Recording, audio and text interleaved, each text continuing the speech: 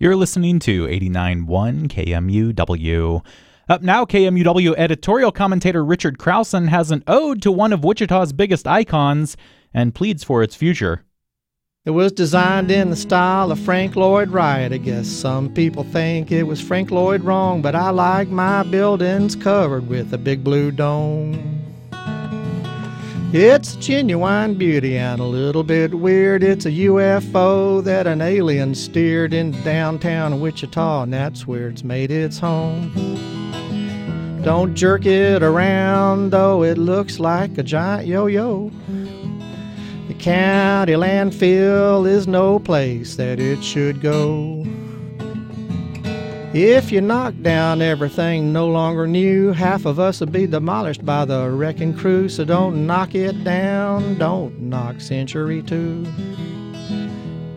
Our city is just coming into its own. You see our flag everywhere that it can be flown. We got the Arkansas River and the keeper of the plains as swell. But that's not the only keeper that our city's got. We've got something else terrific that others do not. I think the Century 2 has got to be a keeper as well. If you knock down everything no longer new, half of us would be demolished by the wrecking crew. So don't knock it down, don't knock Century 2. For KMUW, I'm Richard Crowson.